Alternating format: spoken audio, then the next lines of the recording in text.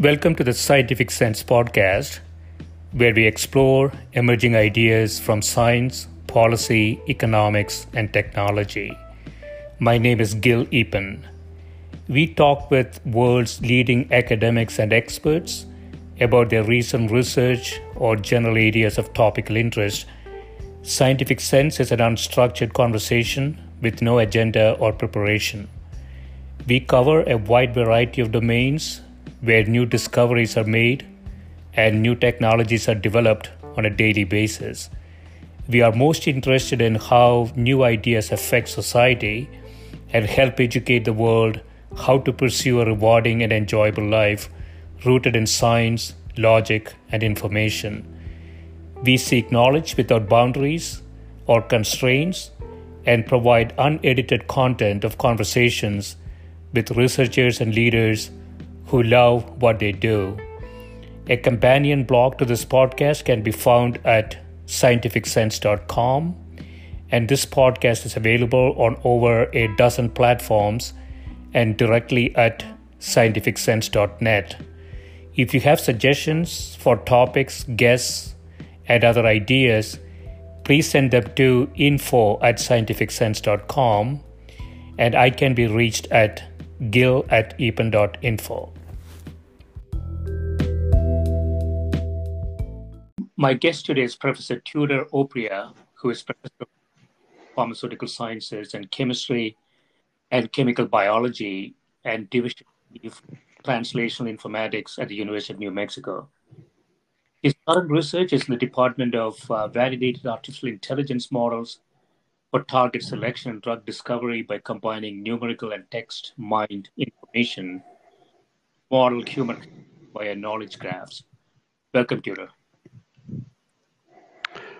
Thank you, Jill, for giving me this opportunity to introduce people to the exciting work that we've been doing. Great. Yeah, thanks for doing this. I want to start with one of your recent papers entitled Exploring the Dark Genome, Implications for Precision Medicine, in which you say the increase in the number of both patients and healthcare practitioners who grew up using the internet and computers, so-called digital natives, is likely to impact the practice of precision medicine and requires novel platforms for data integration and mining, as well as contextualized information retrieval. Now, we have seen interest in the use of artificial intelligence in healthcare increase over the last decade.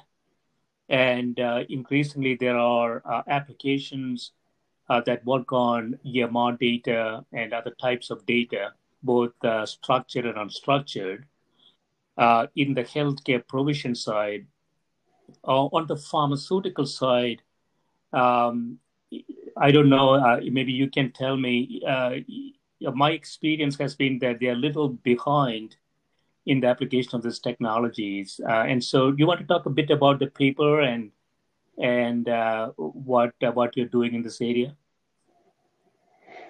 Absolutely, Jill. Thank you for mentioning parts of my work. So essentially, I start with the observation that digital natives, which I typically define people who were born during the age of internet, and some of them, of course, end up being healthcare practitioners. The other ones end up as patients, or at some point, all of us will end up as patients. And so what's happening is that there is a lot of information that's pretty much assaulting us across multiple channels, not just television, at least if you're in the United States and you watch TV, almost every 5 to 10 minutes there is a commercial that discusses some novel drug and it's how it would possibly help you if you suffer from a so-and-so disease. So that's one channel of communication. Of course, everybody goes to social media, Facebook, LinkedIn, other platforms, and Reddit. And pretty much we have a lot of information that's coming our way. So what I try to address in this paper is if we were to try to develop tools that target the digital natives, how would we try to make those tools look like? And of course, I'm in particular interested in ways to provide information that is distilled primarily addressing the biomedical scientist, but also the clinician and hopefully the patient as well. And in doing so, we have developed this platform, which is available at the NIH.gov website. It's called Pharos, and that's spelled with a PH, so it's pharos.nih.gov. And that platform is a data aggregator that includes information about proteins, diseases, and ligands. And by ligands, I mean chemicals that also includes drugs. So what we discuss in this paper is if I were to find a way to quantify data availability and try to take information across all these channels that provide information related to proteins, I would probably discover that there are some proteins that are really well studied, but there are also some proteins that are understudied. And we have proposed a knowledge-based classification system for proteins. We divide them in 4 categories. And the take-home message of this is that a small fraction of the human proteome, about 600 proteins out of 20,000, are what we would consider drug targets. In other words, we know with reasonable degree of certainty that's how drugs work. Also, at the same time, about 1/3 of the human proteome, about 6,500 such proteins are what we call T-dark. And those are proteins that are understudied.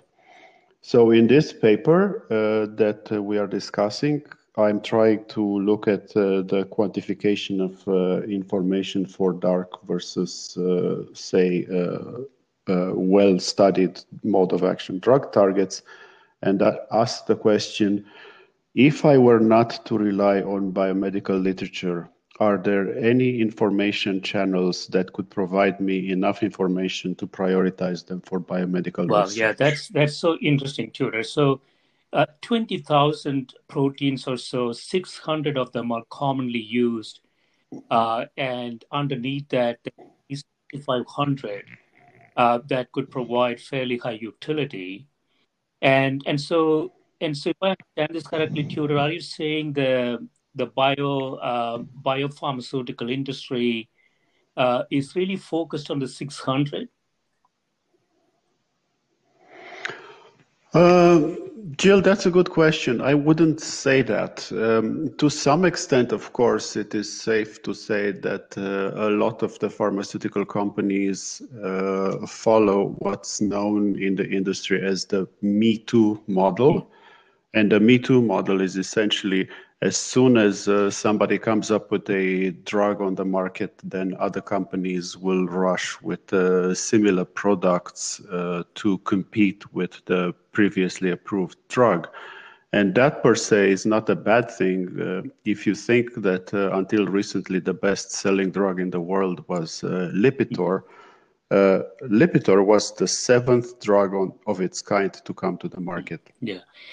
Yeah, so it takes a lot of tinkering. It takes a lot of tinkering, a lot of improvement to create what would be considered the best-in-class drug. So to that extent, it is difficult for the pharmaceutical companies to come up with new drug targets, and that's really the difficulty here. It's out of 600 proteins, the reason we only seen an increase of about 10%. So in 2013, when I did first this analysis, we had about 600 proteins. Now we're about 660, including drugs that were approved in 2019. And what that means is we had roughly a 10% increase in the number of drug targets over 8 years. To my mind, that's a rather conservative approach because it's so difficult to get regulatory approval and put new drugs on the market. right. So obviously these companies have sort of a risk management process, and the economics could be quite different when you go for first-in-class type compounds and targets. So, is your attempt here is to make that 6,000, 6,500 or so what you call the dark genome proteins, but they bring them to the fore, so to speak, by combining data from various avenues? Yes, correct. So my hope is to draw attention to the untapped potential of the understudied proteins and sort of bypass the process by which a protein is studied, say 10, 15, 20 years before somebody considers it a valid target for drug discovery. And in that sense, I look at data that comes from genome-wide association studies. So GWAS is a channel of data. Another channel is the International Mouse Phenotype Consortium. And then a third channel that we're looking at is a combination of all these information channels with the prioritization scheme that I mentioned, which divides them into the 4 categories. Yeah, so this database that you mentioned, Tudor, Pharos, is that what it's called? Correct. So how does that data look like? How is it organized? Just very, very at the very highest level. So Pharos is the platform where the data is accessible, and we've actually just published a paper that I also sent you a link about, which is called TCRD and Pharos 2021, Mining the Human Proteome for Disease Biology. So with your permission, I'm going to switch in this context to that paper. So essentially, that database, TCRD, catalogs information from about 75 different individual sources, and it looks at information from a number of sources or channels, for example, related to protein expression data. So we have essentially major categories of data, for example, expression data. Another type of category is what we call protein-protein interaction data. And the newest addition to that in 2020 was to include virus interaction proteins. So there is a atlas that was developed at Columbia University, which is called pHipster. The first author of that paper was Gorka Lasso, but it was work done in the lab of Barry Honig. And essentially, pHipster looks at the interaction between viruses and human proteins, or viral proteins and human proteins. And in the context of the current pandemic, we thought it relevant to add that information channel. Okay. So it's a large amount of very interesting data. So are you pre-processing that data to some level, applying some AI techniques for on? We certainly pre-process the information. We try to normalize it, and then we try to store it in what is commonly called machine learning ready format. And so we try to standardize it, observing certain ontologies. So we look at all this small molecule data, protein data, disease information, genomic, phenotypic, and ontologies. But I'd say the only part where we currently use some artificial intelligence is when we do text mining. Yeah. Because text mining, and that's work developed in the lab of Lars Jensen at the Novo Nordisk Foundation Center for Protein Research in Denmark. And so Lars uses some machine learning tools not only to process PubMed abstracts, which is a lot of text mining technologies do that, but he also processes the full text publications available in PubMed Central. And he uses BioBERT, which is a two-way language, bidirectional language encoder. And the other thing that he's doing, he's using what's called named entity recognition. So if you have an entity called a disease and another entity called a protein or a gene, then the question is, can you establish associations between proteins/genes and diseases, or phenotypes, as it were? And that's where we use some sort of artificial intelligence precursor or machine learning, I would say. Are the users typically from an academic institution or pharmaceuticals and biotechnology companies are using it as well? We offer the database for full download. So because of, I would say, confidentiality issues, what most likely is happening with respect to biotech and pharma industry is that they download the complete dump of the database. And there is also a Dockerized version of Pharos. So they essentially can install behind their own firewall a version of Pharos complete with everything that we have. So Pharos, the front end of the system, uses GraphQL and quite modern query systems to enable the users to rapidly access information. As I mentioned, 75 different sources of information that come together into a single web page. Yeah. And it's using a dynamic query system. So, for example, if you have a protein that's very poorly studied, it will not have widgets or empty spaces where whatever data is missing, it would just say, I don't know, drugs, and there will be no drug available. So it will simply not show you that tab which has the drug part. It will only show that for proteins where drugs are available. Right, right. Yeah, I mean, one issue with that, though, is that since there is no sort of two-way communication, if the industry, if the companies are just downloading the data and then use it privately, they're not really sharing any information back, right? And so this has always been an issue. And so, is there any attempt to try to make this more generally available from a two-way communication perspective? Obviously, there are IP issues and privacy issues, but do you think NIH or other agencies might do that?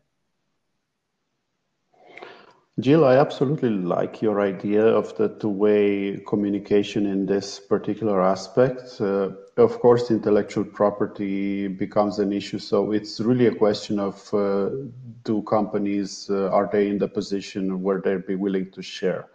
And obviously, the most clear way to communicate that type of information is to place it in a publication where we just download the supplementary material. If they were to, say, be interested in contacting us directly, we have that information available. So in the FAQ section of Pharos, we pretty much say, here are ways for you to contact us. And if somehow somebody says, we have this really large set of data we would like to contribute to Pharos, we would definitely consider including that information. Okay. I want to touch on one other, this is a different thing, right? So Drug Central 2021 supports drug discovery and repositioning. And that's another resource, drugcentral.org. Correct. So part of the reason we catalog proteins across into 4 different bins is that the most studied ones that one would consider pretty much the textbooks of biochemistry and pharmacology are based on are essentially the drug targets. Yeah. But the only way to understand drug targets is to map drugs onto their mode of action targets. So we started that process about 7-10 years ago, and we accumulated this database that we currently call Drug Central. And essentially, Drug Central, which is also available just like Pharos for a complete database dump. And there are ways to get a Dockerized version. So if anyone is not comfortable using the system as is, they can install their own version in-house. Yeah. Essentially, what we do is we catalog information about their chemical structures and makeup, so pretty much what's in the pill, and with information about the dosage. And this is what's called active pharmaceutical ingredients. Sadly, we do not catalog the inactive pharmaceutical ingredients. That would be a subject of perhaps future work. But then we look at all these drugs, and then we map them to drug targets. We also map them to diseases. And when I say diseases, I'm talking about drug indications. contraindications, and off-label medical uses. More importantly, and I think we are the first to offer this in the public domain, we catalog side effects by sex. So we separately index information for men and women with respect to the drugs. We take that data from an FDA system called Federal Adverse Events Reporting System, also known as FHIRS. So we process that information. And of course, we have additional data available about drugs. Okay. Tudor, we'll take a quick break. When we come back, we'll talk about drug repurposing, some AI techniques, especially in the context of what we are dealing with today, the COVID-19 problem. Okay. Thank you.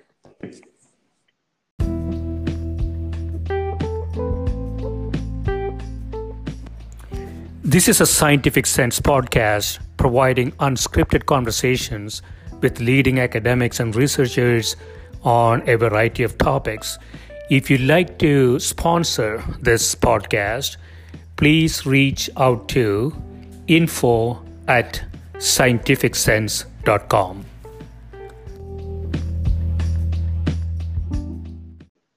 So we are back. Tudor, we were talking about data coming from various avenues that could put a better focus on the large number of proteins in the human system that could be utilized from a drug targeting perspective. And you've been collecting and organizing this data. There is one from NIH called PHAROS that is publicly available. There is also drugcentral.org that has been organizing existing drugs. The properties and the effects, again, for use in perhaps in machine learning and other methodologies. And more recently, you were looking at some of this from a COVID-19 perspective. So you have a paper that came out. It's entitled Virtual and In Vitro Antiviral Screening Antiviral Screening Revive Therapeutic Drugs for COVID-19. And you are looking at existing drugs, right? Thinking about repurposing those drugs like hydroxychloroquine. That's right, Jill. So thank you for having me back. So in addition to these NIH-funded projects through the Illuminating the Druggable Genome, which include PHAROS and Drug Central, we were considering how to best put to use these technologies in the context of the COVID-19 pandemic. And in that sense, we started with hydroxychloroquine, and then we asked the question, if we were to start with hydroxychloroquine as a potential antiviral, can we find an antiviral that is better than hydroxychloroquine and potentially has fewer side effects? So that was the subject of this paper that you mentioned. I should perhaps introduce the listeners to the concept of virtual screening first. Yeah. So the idea behind virtual screening is that you do a in silico study. So this is purely computational. And there are two ways to do this, called ligand-based virtual screen, and the other one is structure-based virtual screen. And in the first case, the ligand-based, let's say what you're looking for is a car. And you pretty much have a model of a car, say a Volvo SUV, the XC90. And then you are asking the question, there are all these thousands of other cars out there. Some of them will, of course, be coupes. Some of them will be pickup trucks, etc. But the question will be, if I have this template, which is the XC90, which other car looks most likely to be similar to the XC90? And of course, there are criteria that we defined, like it has to have four wheels, it has to have an engine, a windshield, all these other things that come as intrinsic properties.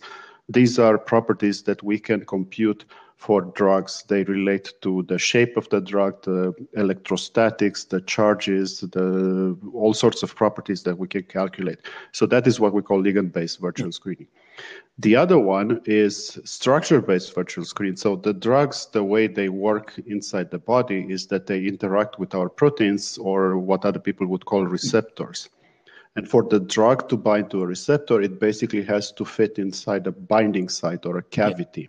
So think of it as a car going into the garage. So what you have to find is a appropriate garage for your car. If the garage is too large, like a hangar for the, Hercules C-130, then obviously that's not a very good fit because your Volvo can fit anywhere. If it's a very tiny garage, like a toy house, obviously it's not going to fit either. So you have to have the right garage and the right car, right? So that's what structure-based virtual screening does. Okay. In this case, and in this particular paper, we did what's called ligand-based virtual screen. We started with chloroquine because at the time we considered chloroquine to be a good starting point because it had activity in vitro. So there is a particular assay called the cytopathic effect. This assay, what it usually does, there is a particular cell line called VIRO-E6, and you infect the VIRO-E6 with a live virus, in this case the SARS-CoV-2, which causes COVID-19. And then you see whether this drug can protect the cells from dying because they are killed by the virus. And so hydroxychloroquine does have that effect that against VIRO-E6, it protects them from this cytopathic effect at a pretty good bioactivity. It has a pretty good bioactivity. What we discussed in the paper, after multiple iterations, and this was key in our publication, we did not rush to publish. This was not a preprint. What we did was we found some observations and experimentally we identified some drugs, which include the antimalarial amodiaquine, a drug that measures, that protects against high blood pressure. This one is called nebivolol. And last but not least, an antipsychotic called zuclopentisol. And these three drugs, we found them at the University of New Mexico in the lab of Stephen Bradfute. They were found to be active against the virus in this cytopathic effect assay. So what we then did, we purchased these drugs from another vendor, so a chemical vendor. You know, you can buy these chemicals just as you were be able to buy a car, just from different car dealers. So we bought from a different chemical manufacturer, and we sent them to the University of Tennessee in the lab of Colleen Johnson, where she did different experiments. But they all came to the same conclusion. These three drugs are active. But what's equally important, at the University of Tennessee Health Sciences Center, Colleen also performed a different experiment, which is called a viral titration assay. In the viral titration assay, what you do is you progressively expose the cells to a different load of virus. And so you pretty much try to ask the question, how well does the drug protect against the virus? And it turns out that this drug called remdesivir, which everybody uses, and it's the only FDA-approved drug specifically for SARS-CoV-2 infection, is very active. But equally active is this amodiaquine, which is an antimalarial drug. However, hydroxychloroquine has no activity. So the idea here is to get existing drugs and existing drugs' activities, perhaps their mechanism of action, and come up with a combination of them. How exactly would you ultimately create something that might be useful for COVID-19? That's right. The thought is first to identify drugs that have some activity, in this case, nebivolol or amodiaquine. And then the question is, can we combine them And we haven't yet finalized that work. And part of the reason we haven't completed that, we sort of expected that by this time, like mid-December, we should be had completed that work. Turns out that 5 of the lab members from Colin Johnson's lab had tested positive for COVID-19 due to, this is not infection at work, this is literally society type interactions. So parents or contacts in their immediate contact network had tested positive. So we pretty much had to slow down the work. They are now back in the lab. They hope to restart the experiments soon. So I really wish them good health, and I hope they can get on with work. It is very important what they do, of course. Yeah, so you are actually using some of the data that we talked about before, both the Faro step data, but more importantly, perhaps the Drug Central type. Correct. And so you have another paper.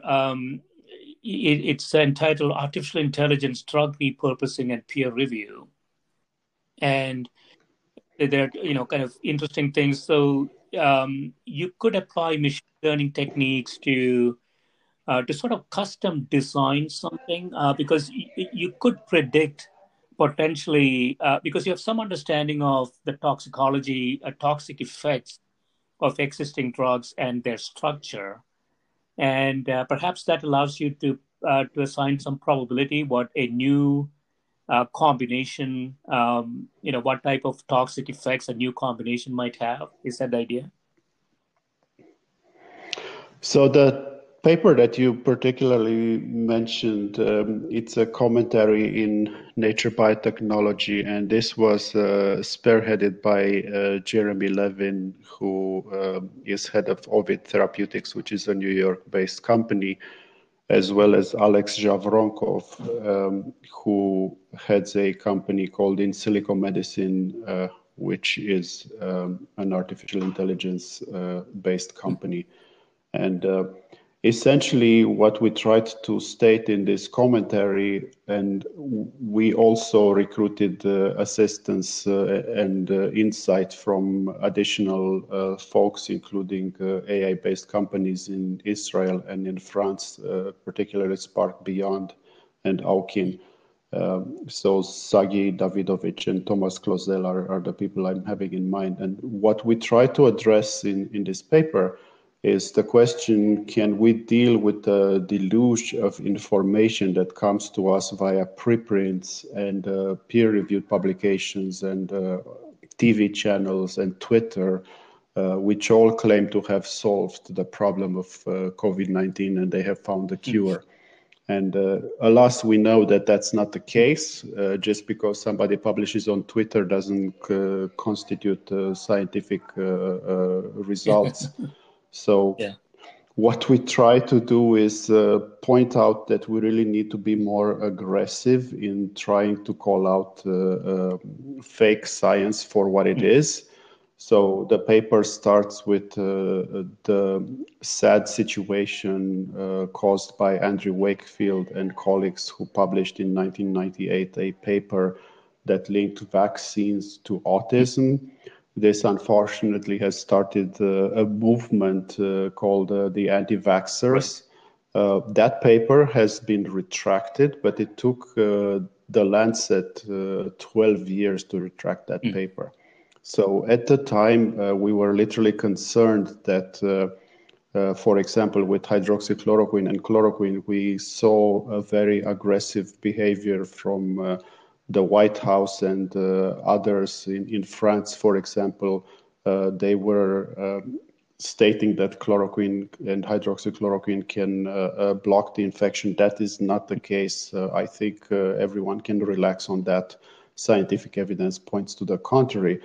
But at the time, we were concerned that if this does continue unchecked, it ends up in people taking the wrong medication for the wrong disease. Because to be clear, hydroxychloroquine does have its role in autoimmune diseases and in malaria. It's just it shouldn't be used in COVID-19.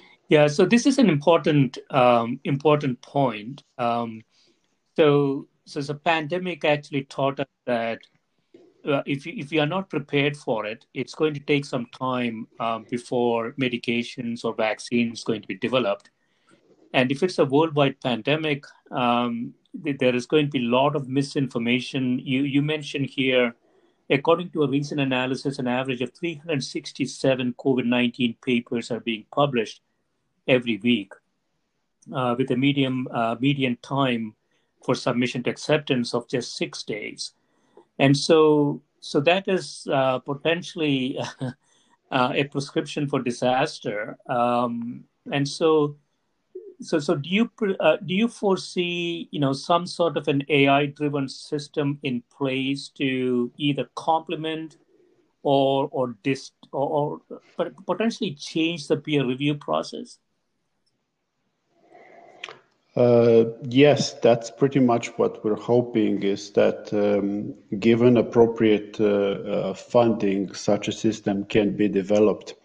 And of course, it would be impossible for an AI-based system to read 300 papers and decide which paper is right and which paper is wrong.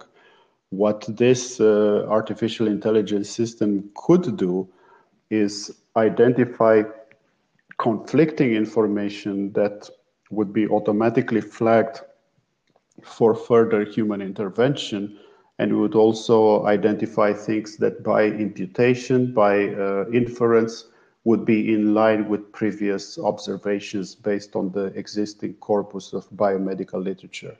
So an AI-based system would have the ability to not only distill all of PubMed, which is 30 million publications at the abstract level, as well as, of course, the 4 or 5 million that have full text, but could also look at the patent corpus or the clinicaltrials.gov data, and then ask the question, what people claim in this new publication, could that publication be in line or against the current consensus based on these text corpora? And of course, if there is a consensus and this paper is in agreement, it just extrapolates by a little bit, then it's one way to flag for peer review. If it would say this totally contradicts what we currently know, then it would indicate that either there has to be very solid evidence and multiple confirmations that this is the case, or perhaps this paper is just plain wrong. Yeah, I mean, it's a bit analogous to fact-checking the politicians, Tudor. So what if I understand this correctly, you have a compendium of historical information, drugcenter.org, clinicaltrials.gov, and any new paper could be analyzed in the context of that compendium of information. And if there is some sort of an AI process running, it could at least assign a probability that the conclusions of that paper are likely to be correct. And at the very least, it will classify the output into buckets. And so, especially in a situation that you need fast information to solve something that is really accelerating, it would at least focus both the scientists and the policymakers into a subset that is more likely. That's correct. So what we're hoping to accomplish in the next 2 to 5 years is to develop a system that would pretty much assist the peer review process with a set of predefined rules, which would then help triage the papers into likely to be true or unlikely to be true, or somehow measure the element of surprise that is brought by the paper.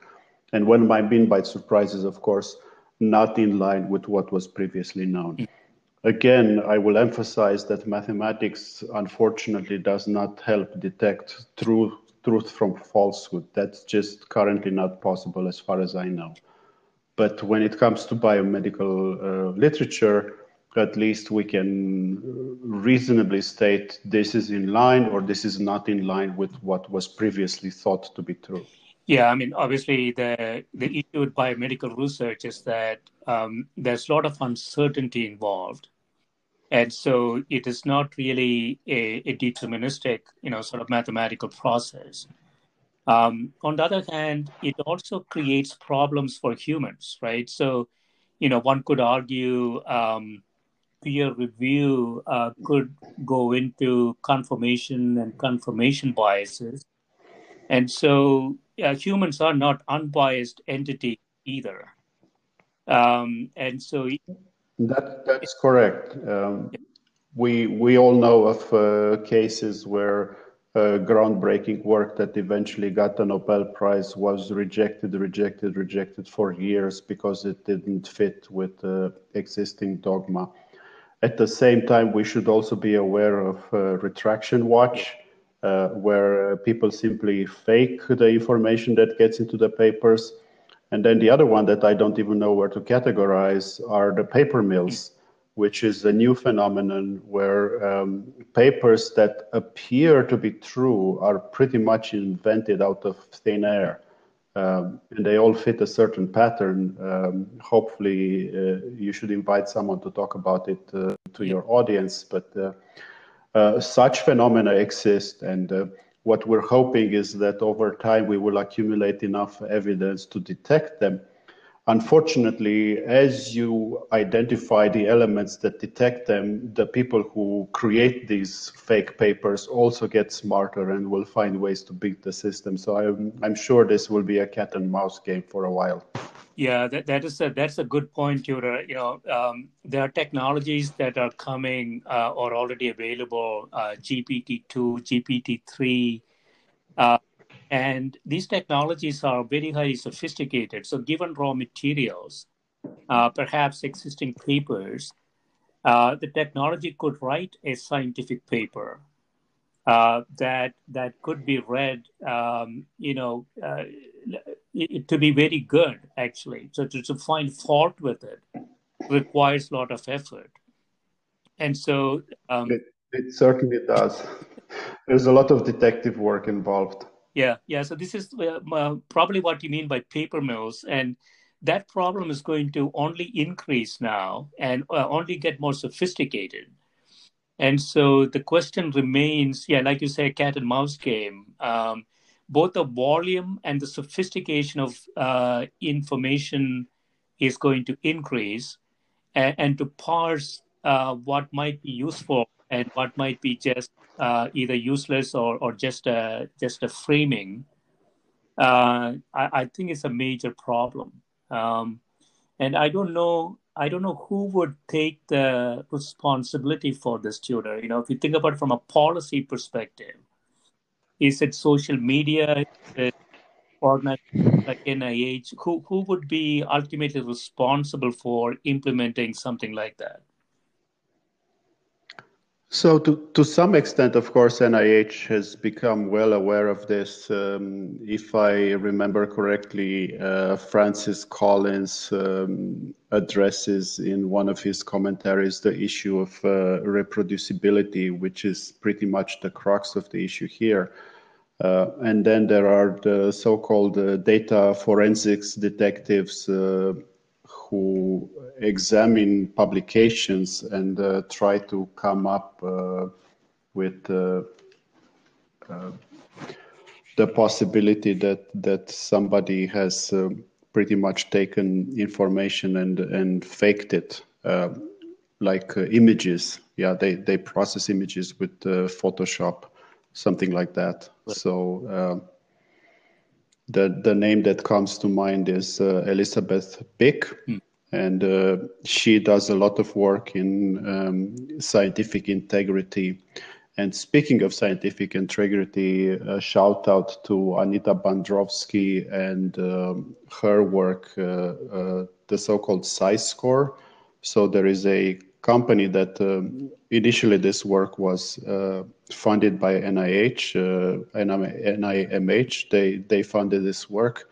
So if you go to SciScore.com, you will find something called the Rigor and Transparency Index, which is an effort to try to evaluate transparency and rigorosity of publications. So I think over time, if CipherScore really takes off, we will be able to evaluate the degree of confidence in publications over time. Yeah, so Tudor, in conclusion, if you look forward 5 years, where do you think we will be? There's a lot of data being generated.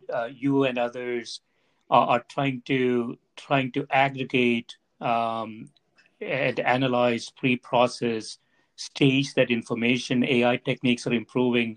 Where do you think we will be 5 years from now in the general area of drug discovery and repositioning?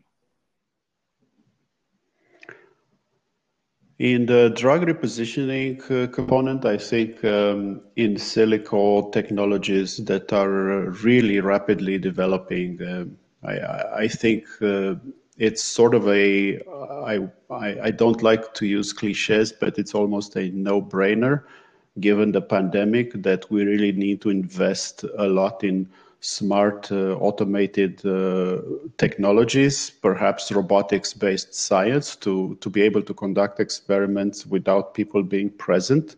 I think that's really up and coming. So there will be robotic labs that will carry out, say, antiviral research while the people are working from home because of lockdown orders. So I think that's entirely within the possibilities of what's coming in the next 5 to 10 years. On the drug repurposing side, the more we understand the way drugs work, the more likely it is that we'll be able to identify novel clinical uses for existing drugs. And that's really the crux of drug repurposing.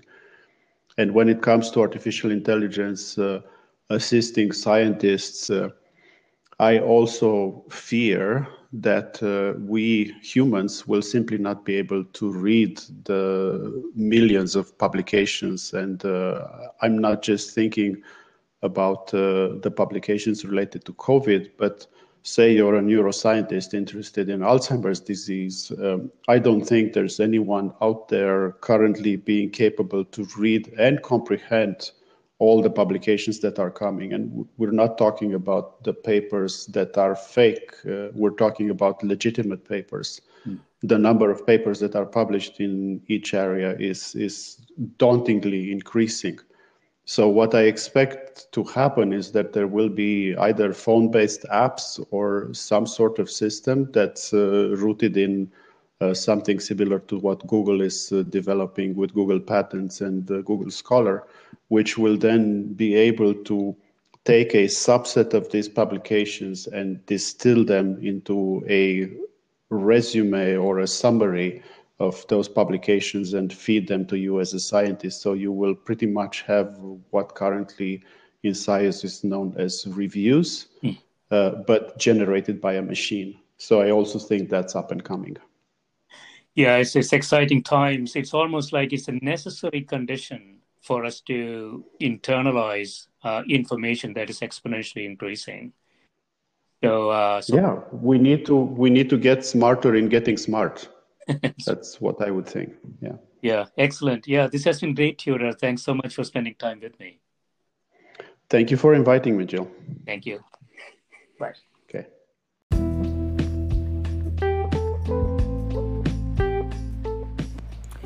This is a Scientific Sense podcast providing unscripted conversations with leading academics and researchers on a variety of topics. If you'd like to sponsor this podcast, please reach out to info@scientificsense.com.